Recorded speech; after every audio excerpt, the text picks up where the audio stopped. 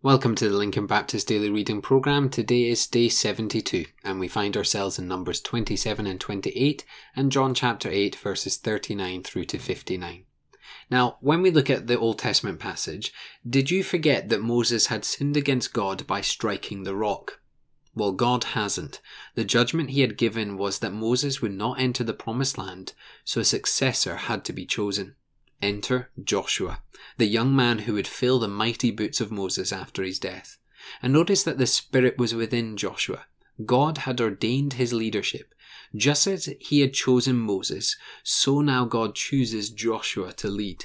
Also notice that Moses was to invest in him some of his authority. We can take this in two ways. Firstly, from the get-go, Joshua was to be seen as a leader in training. He was to start taking on more roles and to start having the view of leadership. Secondly, Moses was to bring him under his wing and begin to ready him to take over. Essentially, this was a divinely appointed handover plan from one leader to the next. Thinking on that, it's an important question that we are to explore in the church. Who is coming after us? I have to recognize as a pastor of Lincoln Baptist that I won't be there forever. So who am I training? Who am I developing as the next leader? Who am I investing in? You might be in a place of leadership, and I would encourage you to be asking the same questions that I am asking here today. Have you ever noticed that the Bible repeats itself? Well, the next part of our Old Testament reading is where we are reminded of the offerings and the need for them to be done at the correct and appointed times. But why is the Bible repeating itself? Why are we being reminded again? Surely the people already know.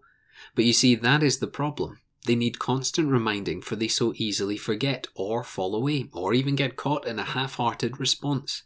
The commands of God do not change, but sometimes we need a reminder so that we can honour them in our lives. I wonder, are you listening to God? Is he reminding you of something time and time again because you've stopped listening? Let's head into the New Testament reading and into John's Gospel. The Messiah, the Son of God, the Creator himself, stood before the people, but all they could see was a man. In their view, a crazy man with crazy claims. They didn't think on a spiritual level. Even though they made spiritual claims, they didn't think spiritually.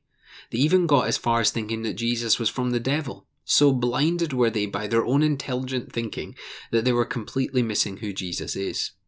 Jesus comes from the Father. To declare allegiance to the Father, therefore, and to declare that you're a child of the Father, is to declare adoration for Jesus himself. You cannot claim to love the Father and belong to the Father if you do not love Jesus. The love of Jesus and the love of the Father go hand in hand. And a simple reminder from Jesus is this: before even Abraham was, the I am. And who is the I am? It is Jesus.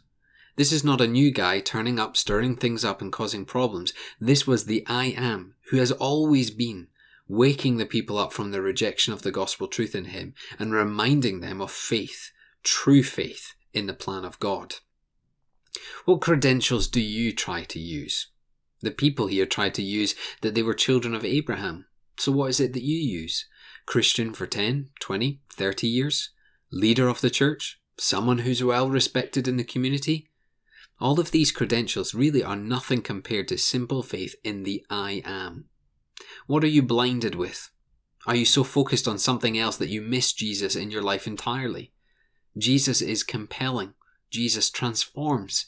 Jesus is captivating. Don't blind yourselves from these truths. Let's pray together. Father, we pray that we would be preparing the next generation of leaders, that they can take on from us and they can fly the flag of Christ.